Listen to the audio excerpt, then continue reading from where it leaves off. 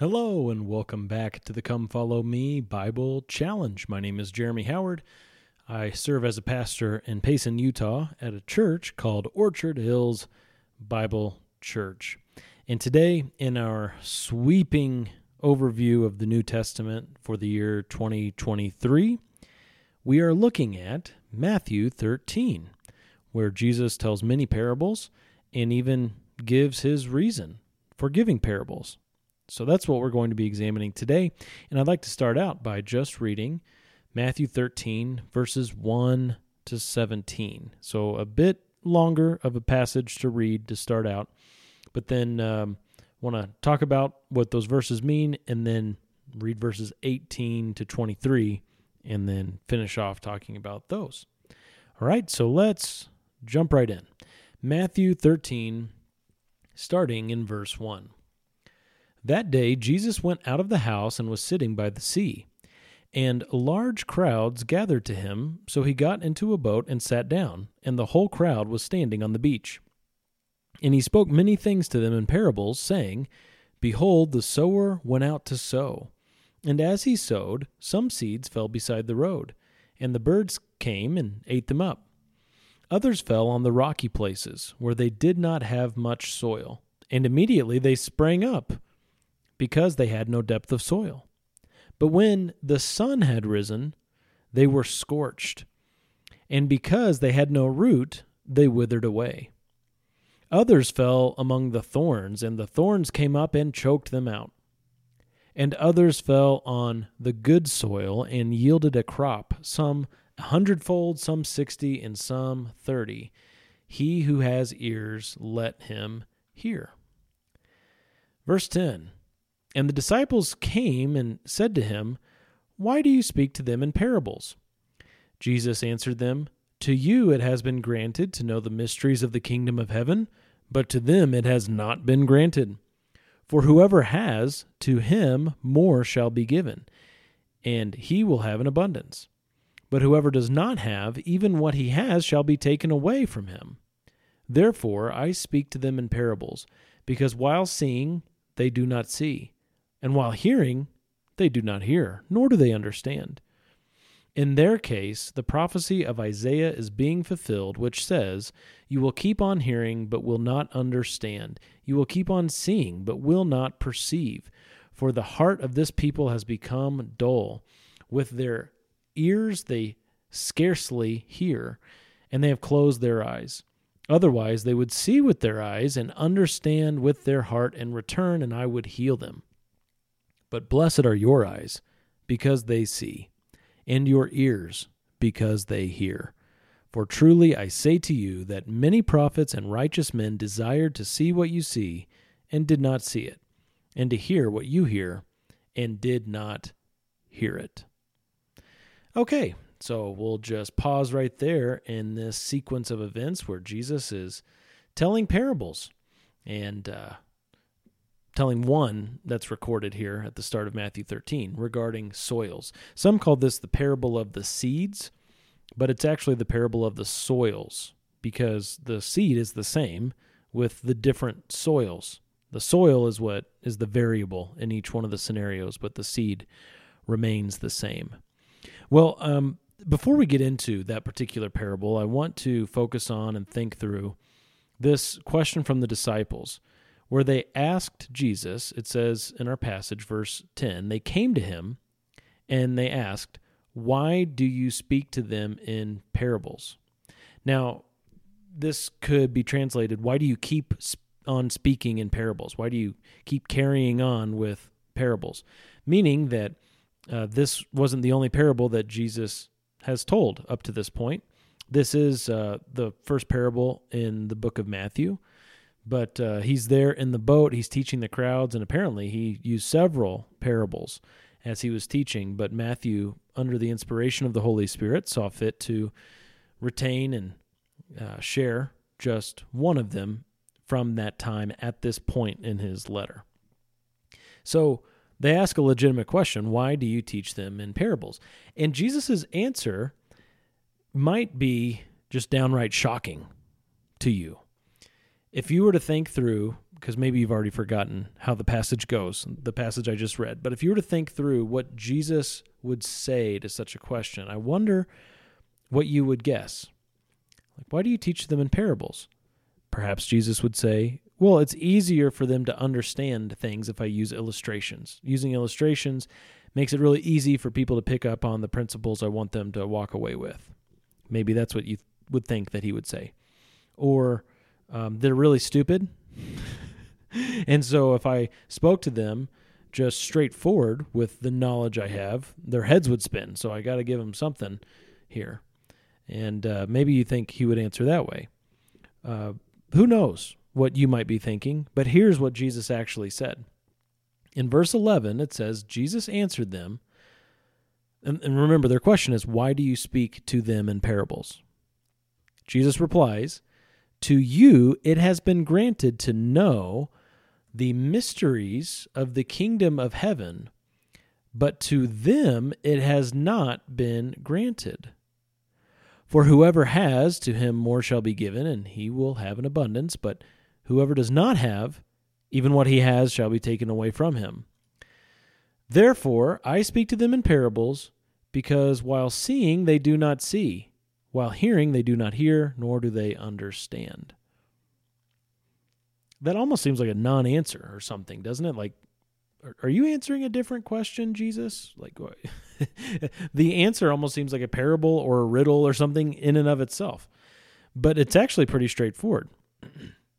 He's saying, I speak to them in parables because as I give my teaching, put it forth in front of large crowds, and that crowd has a mix of people who are unbelieving and people who are his disciples. Certainly there's a greater number with the unbelievers than those who are his disciples. But he puts that teaching out there because to those who are his disciples, they are able to understand and grasp the teaching in the parable. And to use Jesus's terminology here, to know the mysteries of the kingdom of heaven. But for the one who's an unbeliever, the person who has rejected him, it has not been granted for that person to know the mysteries of the kingdom of heaven. And so his teaching goes out, and even though they hear, they don't really hear. Even though they see, they don't really see. Even though they know things, they don't really know. They understand, but they don't really understand. He is actually confounding the wise of his age with the foolish. That's terminology from 1 Corinthians chapter 1, where God has shamed the wise of the world by taking that which is foolish and giving them great spiritual wisdom. He's confounded the strong of the world by taking the really weak ones and making them the strongest because they are in Christ. And what he's doing here is showing that certain people don't know him by confusing them with parables. But for those who do know him, who have been granted to know the mysteries of the kingdom of heaven, those people are going to get something from his teaching and grow closer to God and deepen in their faith and in their walk with God. So the purpose of him giving parables could be summed up by saying he's teaching the chosen ones and he's confusing the reprobate. That's a theological term that just signifies those who are outside of the elect. God chooses those to be saved. Like in a way, for a simple illustration, Jesus chose the 12, right? He walked by and he would say, hey, come follow me, the name of this series. He would say, hey, come follow me. Well, that's his sovereign choice of those individuals. He didn't tell everybody in the same sense as Peter, James, John, and the others, come follow me and be my disciples. He chose 12 men, and one of them was a devil, Judas. But he exercised divine sovereignty in choosing those 12 disciples.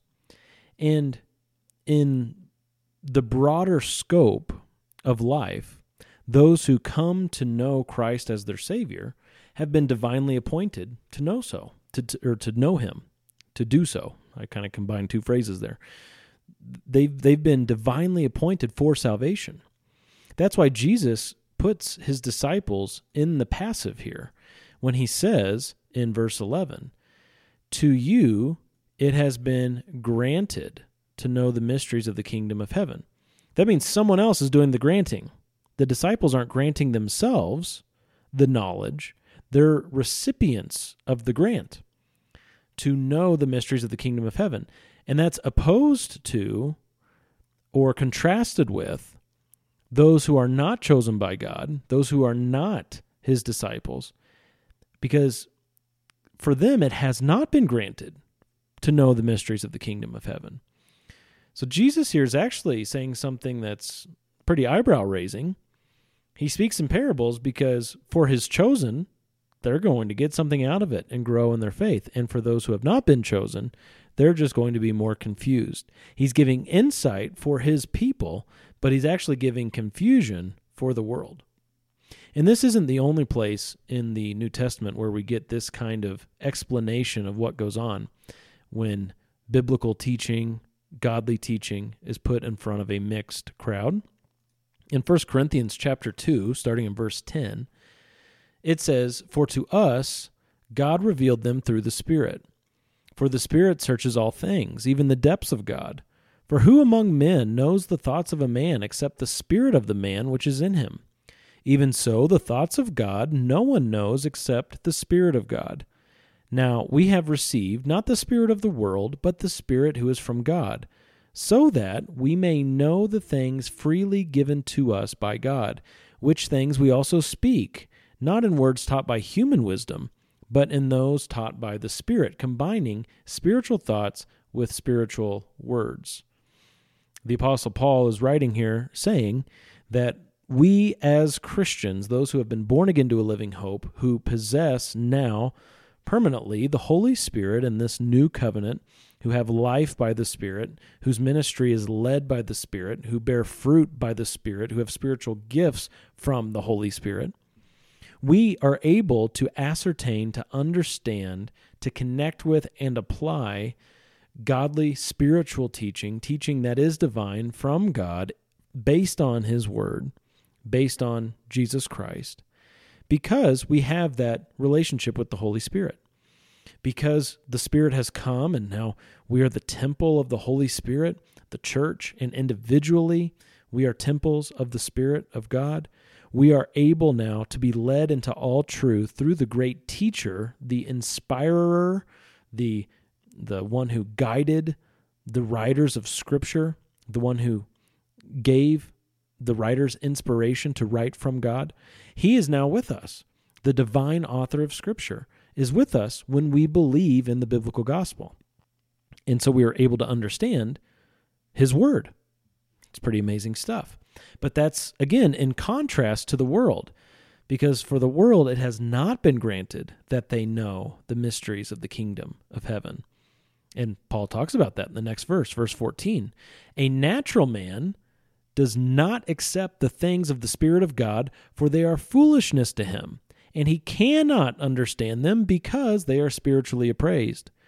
But he who is spiritual appraises all things, yet he himself is appraised by no one. For who has known the mind of the Lord, that he will instruct him? But we have the mind of Christ." Now, notice here, Paul makes plain that the natural man, as opposed to the spiritual man, cannot understand the things of the Spirit of God. This is an ability issue. It's not just a choice, a preference issue, a desire, something like that. This is an actual ability. And for the natural man, it's the case of inability. The natural man does not accept the things of the Spirit of God. Why? Well, they're foolishness to him, and he is unable. He cannot understand them. He is unable to understand them because they are spiritually appraised. There's a spiritual element here that requires that a person be born again, be regenerated, renewed, washed by the Holy Spirit of God before he can enter into an understanding, a true understanding of spiritual matters, and apply those things to his life. Now, that's obviously not to say that unbelievers are incapable of reading and understanding words. I mean, obviously, anybody who knows how to read can pick up the Bible, read it, and acknowledge the information that's in there, and even summarize it accurately.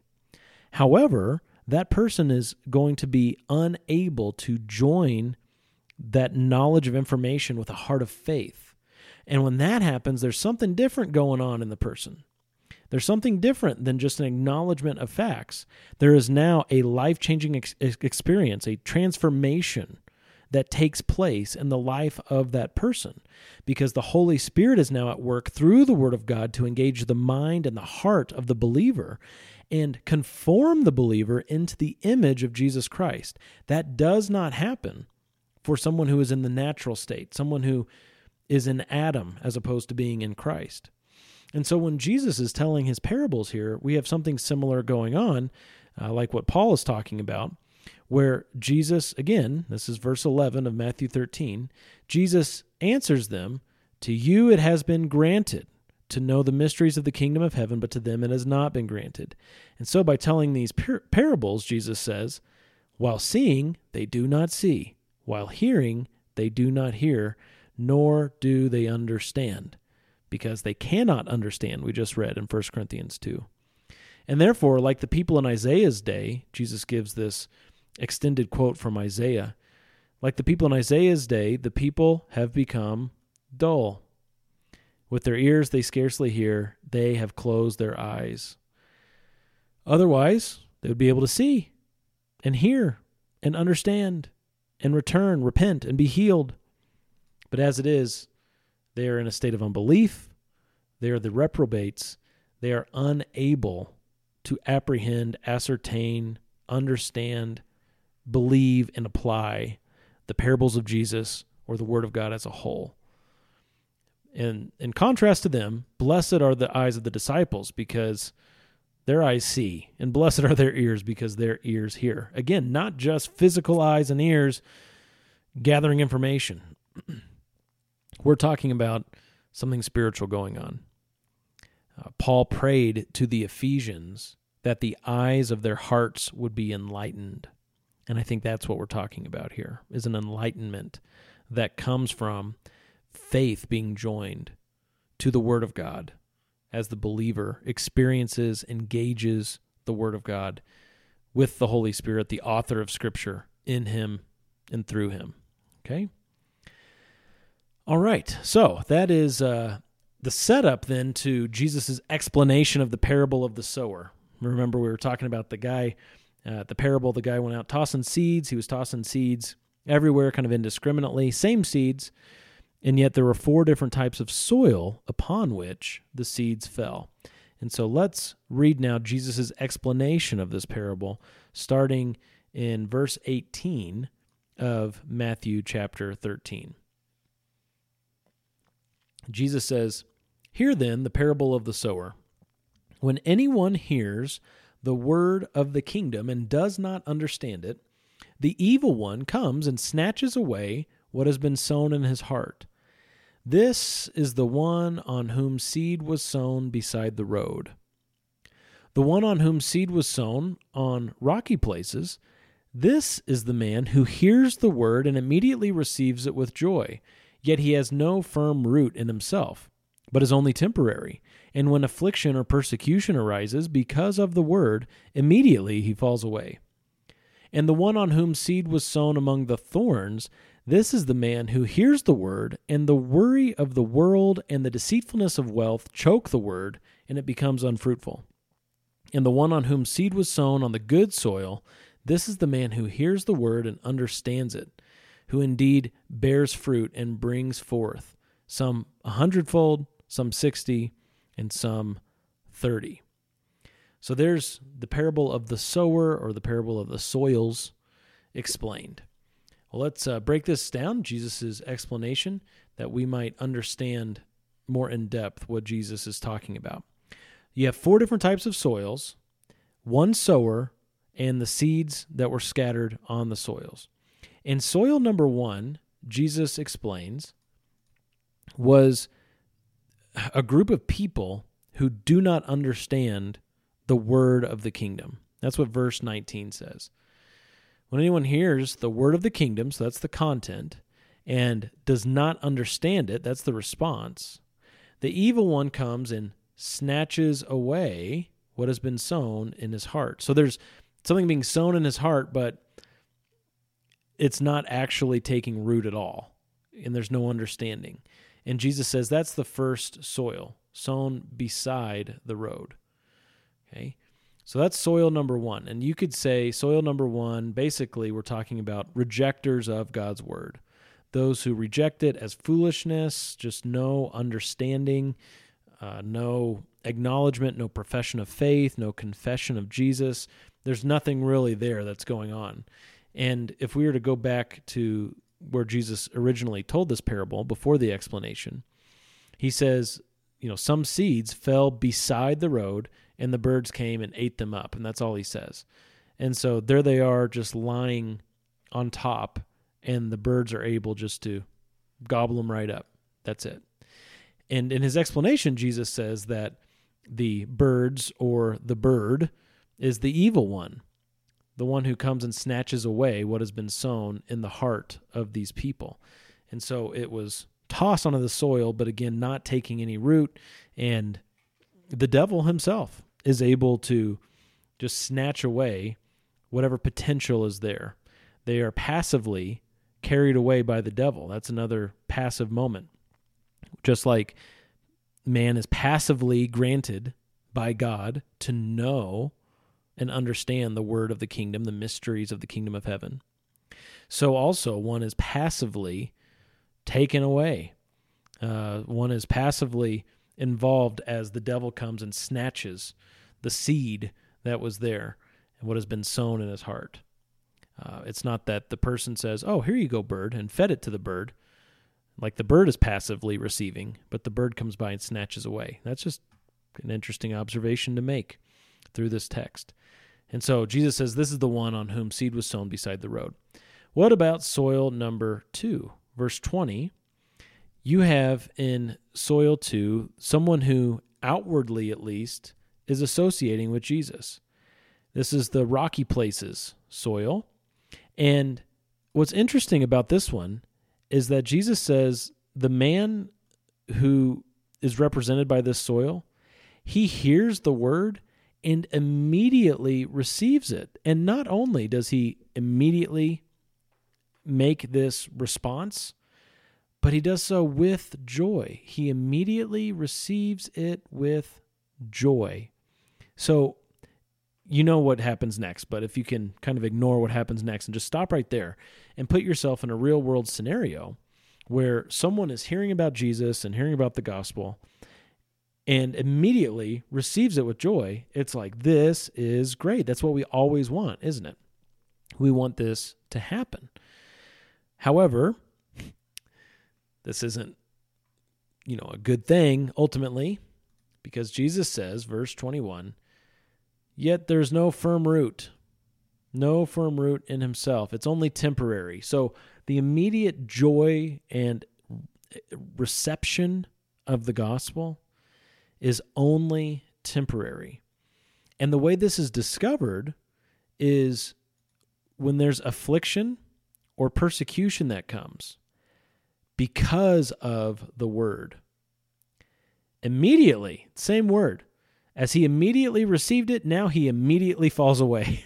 As quickly as he entered the room, he turned right back around and left. Maybe you guys have seen that meme online from The Simpsons. It's the grandpa who walks in to the room and he takes off his hat and his coat and then sees something and immediately turns right back around, puts on the hat and the coat and walks right back out the door. As quickly as he came in, he left. And that's kind of the same idea here. Immediately, this man, the hypothetical situation, receives the word with joy, but when affliction comes, immediately he falls away. There's just no root. This is someone who's just going by feeling. There's not a genuine faith here. There's no root that will last. So, how do you explain a falling away? Well, you explain it by, this is someone who never had root in God, someone who was never genuinely saved, someone whose salvation was never secure in Christ. This is someone who has fallen away because he didn't have a genuine faith in the biblical gospel. And hard times that come because of association with Jesus have a way of just showing if someone has real faith or not. Persecution purifies God's church. It does. The next soil number 3, the one sown among the swords, the seed was sown among the thorns. And so the soil is thorny. And this symbolizes the man who hears the word, but then the worry of the world and the deceitfulness of wealth choke the word. So maybe you can imagine in your mind's eye a wildflower that's springing up, but it's springing up in a place that has a lot of weeds and nasty plants. Like out here in Utah, we deal with goat heads all the time. So whatever, vines and spreading out weeds there are that produce all those nasty thorns and thistles, you got that kind of stuff going on. And so this beautiful flower that would emerge, it's choked out. The life is choked out by the weed, which is the worry of the world and the deceitfulness of wealth. And those two things definitely go hand in hand, don't they?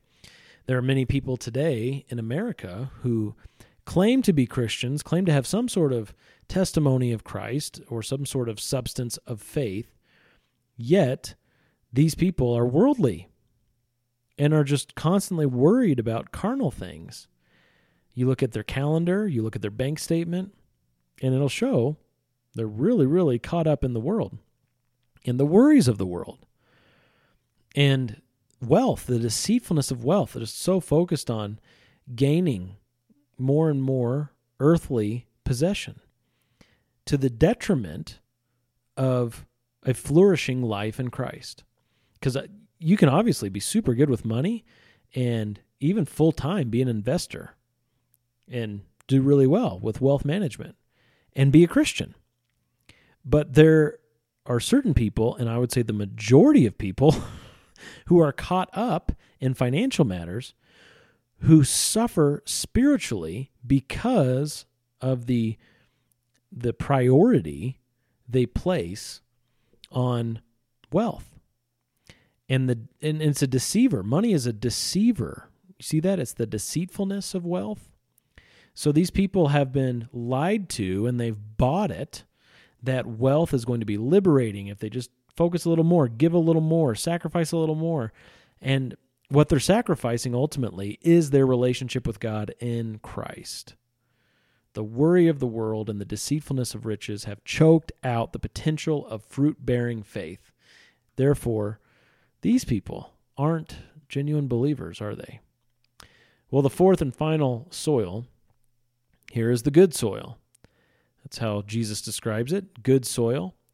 And that symbolizes the person who hears the word and understands it, and indeed bears fruit and brings forth now either 100, 60, or 30-fold. And those are three options Jesus threw out there to summarize their varying levels of fruit that is born by someone in this situation. Someone who hears the word, someone who understands the word, and then has true belief. There are varying degrees of fruit that person will produce, spiritual fruit in life. That's God's business. That's based on, what God's doing with that person. But this person is only bearing fruit because he has true, genuine faith. What makes this soil good? Well, there's actual faith where root can come down and stabilize the plant, grab those nutrients that give life to the plant, that the plant will grow up and bear fruit. And that only happens in an environment of genuine faith where a person becomes a disciple of Jesus Christ. And that person has a genuine conversion, is born again, and is perfected by God throughout his life, sanctified day by day by the power of God. So not someone who runs because of persecution, not somebody who sacrifices his relationship with God for worldly matters, even though those things might happen for a season. This is somebody who, over the course of his life, is living evidence of God's faithfulness because he keeps his testimony of Jesus and lives for Jesus. And you can see the lordship of Jesus in that person's life. Now, not that we have any metric of doing that, but I think you can kind of get the general idea of what that means. Not just someone who says, yeah, I believe in Jesus, and then goes out and gambles all his money away without regard to any kind of stewardship, or goes out and cheats on his wife without regard to stewardship of his marriage, or goes out and lives a very carnal existence without ever caring for God's people, not thinking about the stewardship of faith in any of those matters, just thinking about himself, living for himself, and ignoring what God and his people have to say. That person is not a genuine believer. And yet that's what we see in those previous soils, right? Those people who've heard the gospel and then they go on and their lives don't reflect any kind of change or any kind of faith or any kind of anything. These people just look like the world. And yet this final soil is set apart because it bears fruit. And this fruit is in keeping with the gospel itself, because what kind of fruit does a plant bear? Well, it bears fruit in accordance with the type of plant that it is, based on the seed that was sown. So the person who is symbolized by good soil in this parable is a true believer who now, from this point forward, is held to by God, which is evidenced by works in that person's life. And when I say works, I'm not necessarily talking about the ones you might think of, especially if you're coming from a non-Christian point of view where you have a church that tells you what works you're supposed to do or not do. I'm talking about love, the love of Christ as seen in his sacrificial death, the proclamation of Jesus as Lord, this loving service of one another, sacrificial love. That's what I'm talking about. God brings about that kind of fruit in that person's life because there's genuine belief. And it's all attributed to God's grace because that person has been granted by God to know the mysteries of the kingdom. And the world has not been granted that. So what an amazing thing. We just looked at 20, how many verses was that? 23? And there's so much there. There's so much to see because God's word is so deep, and this life that you're living is very complex. But the most important thing you can know is that Jesus Christ is Lord, and there is salvation in no other name under heaven but the name of Jesus Christ. And if you genuinely believe, if you're not one of those first three soils, but you're the good soil, and you genuinely believe, you will be saved. Not only today, but you'll be saved tomorrow and for all eternity, because this is a work of God in your life if you submit yourself to the God of the Bible and his gospel. Well, thanks for listening today. Always so much to say, and there's always so much I leave out. But if you have any thoughts or questions, please send them along. Would love to hear from you. God bless.